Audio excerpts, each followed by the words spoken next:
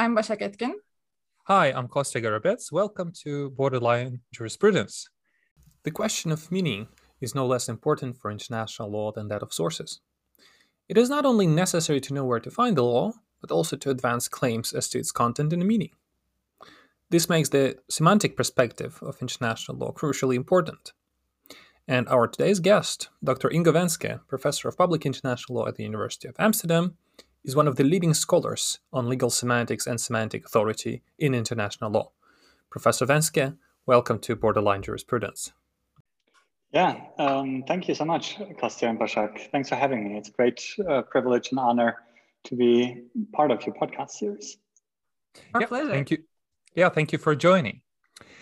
So in international legal academia, your name strongly associates with the ideas of normative semantics and semantic authority. So while we will come back to the concept of semantic authority later, what is semantics? And most importantly, why is semantics? What does it have to do with international law? And what can it show us? Yeah, it's a great question to start off on. Semantics, I take to be that branch of linguistics that is concerned with meaning. So what does something, or more specifically, what does a word mean? And I think both in theory and practice, international law is deeply vested in that question of meaning. So what does the practice of interpretation, what is it all about? I would say it's about an exchange, perhaps a struggle about what the law means, about how to support claims about what it means. That's what semantics is about. And it is against that background that I describe that practice of interpretation in law, in international law, as a semantic struggle, a struggle to find recognition for a certain claim about what the law, a norm, a custom, what it means. And speaking about semantics, to denote that to struggle, that interpretive practice allows me to connect that inquiry into interpretive practice to insights from linguistics and language philosophy. So it has to do more with the content then of the law rather than with the phenomenon or the concept of international law, if I understand you correctly. That's correct. So it's about the meaning most straightforwardly of words, of textual manifestations, but it could also be of other signs or so, and it's connected to questions of finding or justifying claims about what the law is, both if you have a shared reference point, so if you all agree that it's about the interpretation of this word, of that norm, but on the second order also in claims about a way to look. So the sources of the law are also take also the form of rules that need to be interpreted, just like the rules of interpretations as well. So in a way, there's no escaping from interpretation. You have a great 2012 book called How Interpretation Makes International Law on Semantic Change and Normative Twists, on which I will be heavily relying for my dissertation. And there's a very short citation at the opening of the book. It's almost hidden and therefore easy to miss, but it's also quite proactive. So, well, at least it provoked me. Those who know me will say, oh, you're provoked because it's by Kelsen. But I promise you that it's not because of that. It says, kein Imperativ ohne Imperator in German, which means no imperative without an imperator, or maybe emperor, more naturally in English, from his posthumous General Theory of Norms. You do return to this quote in the book to give it a bit more context, but could you tell us a bit what it means or what you meant by it? Yeah, great. Başak, I'm afraid I have to perhaps provoke you a little further because I chose that opening quote in tribute to Kelsen, also as one of my private heroes. Yeah, sorry about that. Because I do that also with a view to the fact that I want to, in this book and elsewhere, to some extent rescue Kelsen and perhaps legal positivism more generally from some false accusations that I see pop up every now and then. So I continue to read more often than I would like that legal positivism and Kelsen believes in the determinacy of legal rules. Or even where sometimes that this view is attributed to Kelsen. And I don't see it. So Kelsen was adamant about the fact that legal interpretation, at least in concrete cases, rests on a choice. Interpretations for Kelsen are not legally determined. So his point, how I read him, was that the justification of legal interpretations must stick to the law rather than considerations of morality, for instance, or other kind of normative orders. Why? Why did he make that claim that in justifying legal interpretations, claims about the law, you should stick well to the law? Not because the law would give away the answer, I think, but because such confined discourse would be less likely to be usurped by the powerful. If it was opened up, the powerful could bend the law much more to their views. They could invoke standards of morality to their advantage. So he saw a possibility of a degree of greater objectivity in the law than in other normative orders. For him, and as well for me, formalism is a project to curb the exercise of power. It's all about what the interpreter can and cannot do, not about the determinacy of legal rules first and foremost. And I love the quote because it makes that so crystal clear. So contrary to what Kelsen or formalists are sometimes said to believe, so the imperatives do not have a meaning of their own. They have meanings attributed to them, given to them. And it is just a slight exaggeration to say that an imperative means what the emperor says it means. It's just but it's an exaggeration in the right direction, I think. It shifts emphasis from the imperative to whoever interprets. And that's a very powerful move because it focuses the attention where it should be, on the interpreter. It's an exaggeration because there is never a single interpreter, one emperor, not in international law and not even in an empire, by the way. So if there is not only one, I was going to ask, who is this imperator, but then who are these emperors in international law? Yeah, so that depends on the specific regimes, on a specific context. In the book that you mentioned on how interpretation makes international law, I look at two kinds of actors and within their kind more specifically. So there's international courts and tribunals in one example, and there I look at the General Agreement on Tariffs and Trade regime, and then the World Trade Organization, and how their panels and appellate bodies have been very significant actors in shaping the law through their interpretations. And in the second example, there's the regime of refugee law, where I look at the international bureaucracy, the UNHCR, High Commissioner for Refugees, and their contributions, their claims about refugee law. I see many regimes in international law, at least some that are strongly judicialized. And in later work, I have therefore focused on international courts and tribunals, if we stick to that image, as emperors in international law, because they have such a strong weight in the legal discourse. And this question, so actually, who is the emperor, whose interpretations matter?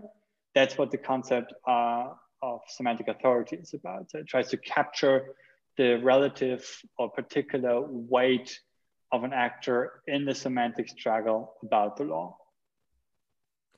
Yeah, so on this concept of semantic authority, it is, of course, one of the key focuses of your scholarship, and how the semantic authority also relates to sources of international law and even international legal normativity, generally speaking.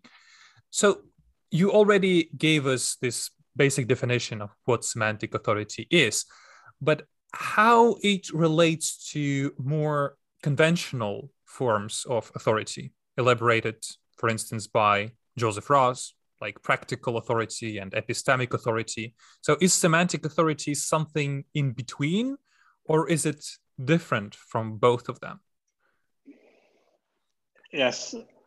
So I just realized how very conventional, so how very context specific it is what counts as conventional. So Yes. I've understood Joseph Raz and analytical jurisprudence more generally to be in a slightly different business when compared to what motivates me.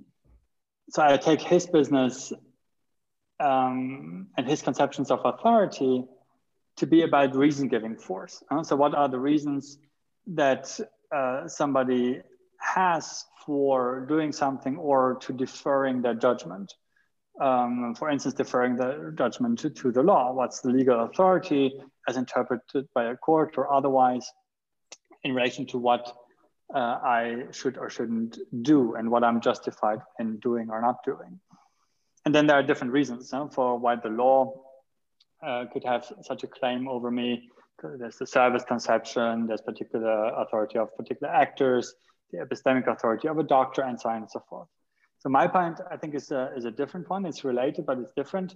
I understand semantic authority as an actor's capacity, justified or not, to establish their claims about the law as a reference point for legal discourse that others can hardly escape. Now, once more, it's the capacity, whether it's justified or not, to establish reference points for later legal discourse that others can hardly escape. So the questions of whose claims are justified and who has that capacity are related in the long run, but whether it's justified is only, for me, the question of a secondary nature. Semantic authority is first and foremost a factual capacity. I'll jump in because Kostya is a big fan of Raz, and if we let him start on that track, we will never be able to stop. But to go back but to continue on this journey on semantic authority, you draw inspiration, among others, in Rudolf von Jhering's work and his idea of struggle for law. And you argue that in the interpretative practice of international law, various actors try to pull the law onto their side in an argumentative fashion and compete to ensure that it is their view of the content and the meaning of the law that sticks. This sounds both apologetic because it empowers states' authority to bend the law, but also liberating because it assumes that all sorts of actors, not only states, have a thread to pull in this battle over the normative fabric of international law. So what exactly is the struggle? What does it look like in international law? Yeah, so here I wanted to take a step back. So it's in the sense that I, of course, would not want this account to be neither apologetic, liberating, I could live with, but I wonder if there's not a conflation of description and normative proposition. At least I would not want to make the normative proposition that because I described the semantic struggle as one where all actors, states and others try to pull the law onto their side, that's what they should and what they can do. So I do think that the two spheres of description and normative proposition are quite closely linked, and much more so than is often acknowledged. So there's, for instance, also a long-standing question of whether saying that something is indeterminate, that the law is indeterminate, makes it more indeterminate. Stanley Fish was, for instance, of the opinion that it would not have no effect on the law whatsoever to say that it's indeterminate. I'm inclined to think that there might be such an effect, but still the descriptive account that this is what's going on doesn't per se or doesn't easily lead to states' increased possibilities or even their increased authority to also do so. Yeah. Having said that, I do wonder whether, what the possible effects of such descriptive accounts may be on lawmaking. I'm not entirely sure. I mean, for one thing, I'm thinking that my account would not be influential enough to have a strong effect on the sociology of lawmaking.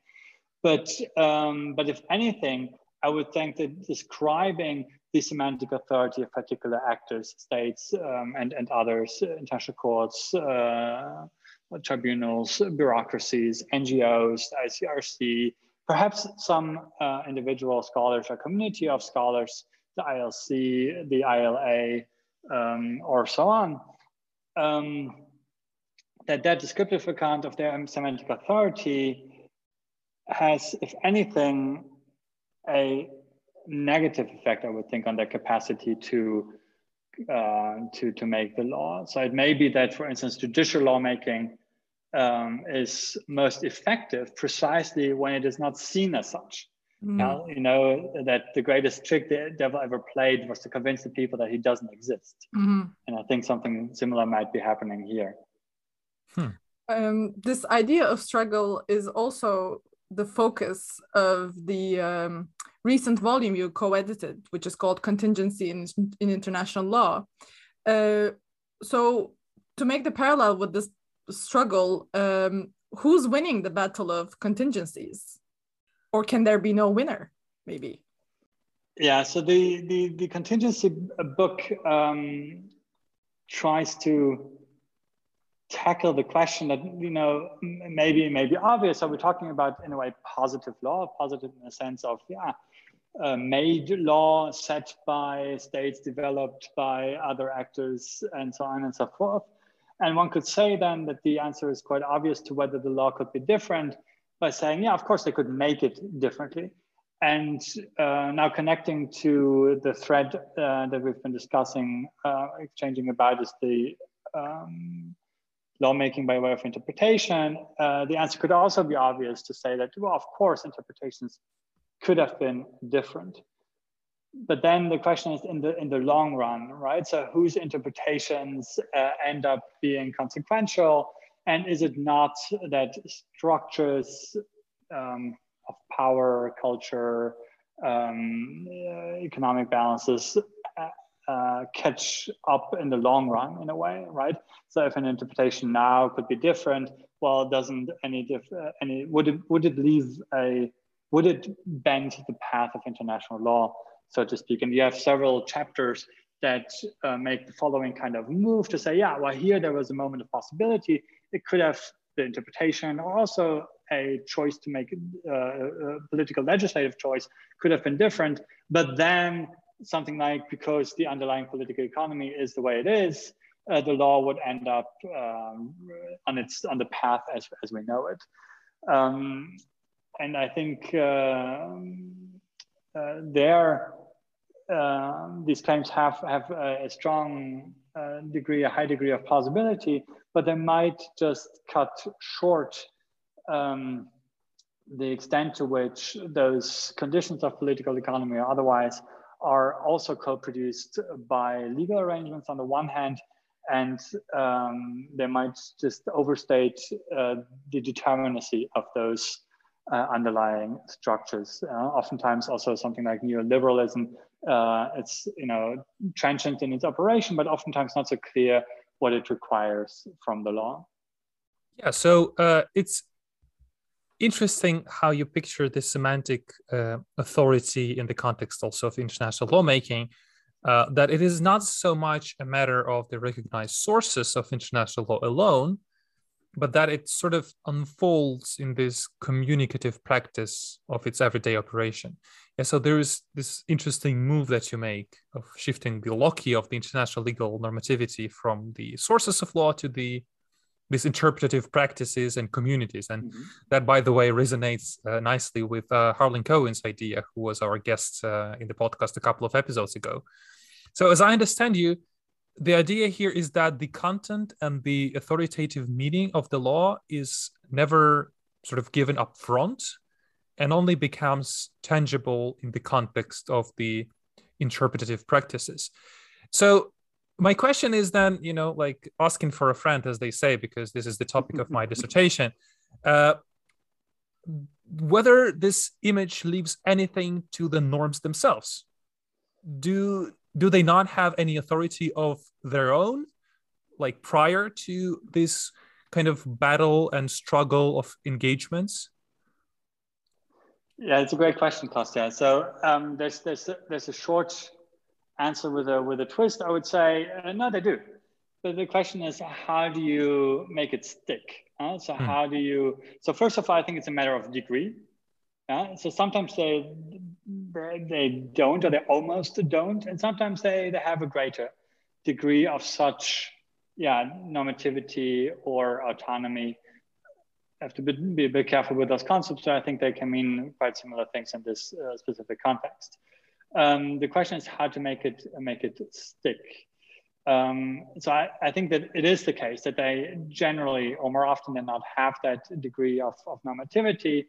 Not everything can be made of the norms because they are socially embedded, not because the meaning is somehow inscribed, connected to them. As though you could hold the norm against the light and look really hard what's behind it, what's in it, what's under it, or so, right? So that's gone.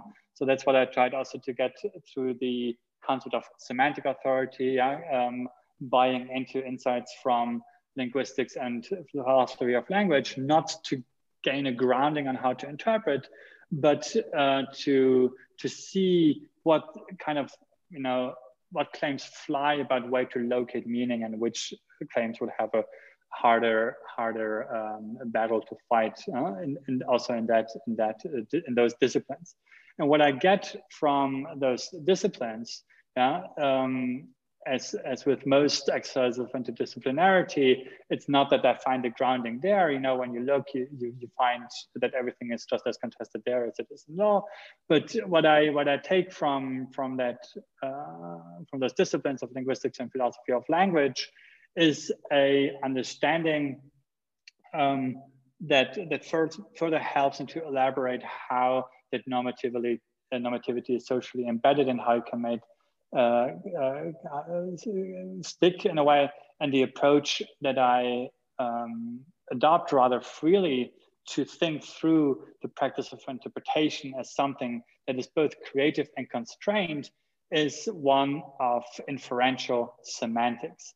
That is a view developed especially by Robert Brandom and his much wider philosophy. It's a view according to which an interpreter is tied back to a norm she interprets by interpreters yet to come. So it's the future interpreters that will judge whether an interpretation in the present is correct in the sense of, by the standards of seeing how it would fit with what had happened in the past. Yeah, so that sounds rather similar to Ronald Dworkin's idea of constructive interpretation, right? With the twist of this competing interpretation, right? Because he has this one right answer thesis. Here it's more dispersed. Yeah. So how would Dworkin fit into this picture? How do you think? Yeah. No, so he's I certainly see and recognize that parts of the idea and even some of the vocabulary that I just used to resonate with Dworkin's jurisprudence, the notion of fit, for instance. And he's been quite influential, right? So in wonderful writing, or in the early 80s, of Laws and Interpretive Practice, a great text and great contribution. But here I would come back to my siding with Kelsen at the outset, and I think that we can gain orientation from injustice and what we should do as scholars, or perhaps even how we should interpret some laws. So the latter is already tricky, because I do not think that there is a political morality that can guide interpretations. And with Kelsen, I'm skeptical about the practical effects of invoking such a political morality. So I'm afraid that it would open up the power constraining potential that legal argumentation as a practice may have. And I'm afraid that Dworkin's late text on the philosophy of international law corroborates those concerns. So what do we gain from a practical morality that roughly sets the UN principles as guiding stars to our claims and actions and interpretations? I don't only think that those principles are notoriously contradictory, but as Carr put it with Bacon, they are also guiding stars that give little light just because they're so high. Yeah, that's a wonderful metaphor. So if I understand you correctly, it is not as such a matter of the authority of norms, but what exactly do they mean? that makes a difference, that is important? Yes. Again, short answer, yes. Yes, I think that's spot on. Yeah. So I understood your question about the authority of these norms as one of whether they have a capacity to constrain. No? I translated it as circling in on the omnipresent indeterminacy thesis. No? Was that a fair reading? Yes. Well, not only to constrain, but also to guide, to empower. Yes. Yeah, norms don't only constrain, of course. No, perfect. Yeah, no, fully agree. So it's enabling, it's shaping, it's guiding. Exactly. No, that's very important. Yeah. Okay. Yeah, it was more of a question for myself, that's just to clarify your position than for the podcast. But maybe we can. Yeah, but I think there's a snippet that's all right. Yeah. Also, it may even suggest that it's a exercise of thinking together, which is good. Right. I love it when we finish on a note where everybody agrees. Yes. Yeah, then something must have gone awfully wrong. Well, no, Başak is being modest, of course, because how can she agree when Kelsen was mentioned so many times already? Obviously. Well, that's after the cut. I want to hear more about Başak's with Kelsen. This brings us to the speed round. And as always, our first question, what drives you to do what you do, academically speaking? Yeah, what drives me? So I think one thing is the liberty and the ability to think things through. So not to stop asking why, especially in the face of overwhelming injustice. So I like to see myself, I'm not sure that always holds true, but I like it at least in the role of an unpopular critic, drawing attention to inconvenient facts, as Max Weber put it. Secondly, what is something you struggle with?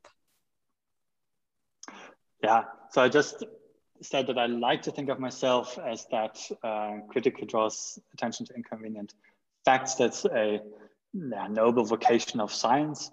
It's also aspirational. I hope it's true. But what do I really know about myself, right? So I think another driver which matters for many scholars more than it should or more than it's acknowledged, and I probably cannot really exclude myself here, is a certain degree of vanity. And I mention that because in introspection, I think that it leads to one thing that I'm struggling with, and perhaps the discipline struggles with that more generally, and that is the way in which recognition or appreciation is dealt and distributed. And I could not immediately pin down how such recognition and appreciation is dealt, and it is certainly dealt in more than one way by different people, different institutions, and so on and so forth. But my sense is that in international law, there's a premium on practice. And increasingly in university politics, there's a tangible societal relevance as a premium. And I think that both these markers, practice and societal relevance, are not wrong per se, but they're questionable. And the way I see the conditions of knowledge production may then, in fact, go against what I hope drives me, that idea of criticism in face of injustice, which is difficult to square with premiums on practice and tangible societal relevance. And the second related similar struggle is with time, which always seems to slip through my fingers. And I'm afraid that that feeling is so common that I don't really need to elaborate here. Yeah, it's already Thursday. How did that happen? How could that happen, right?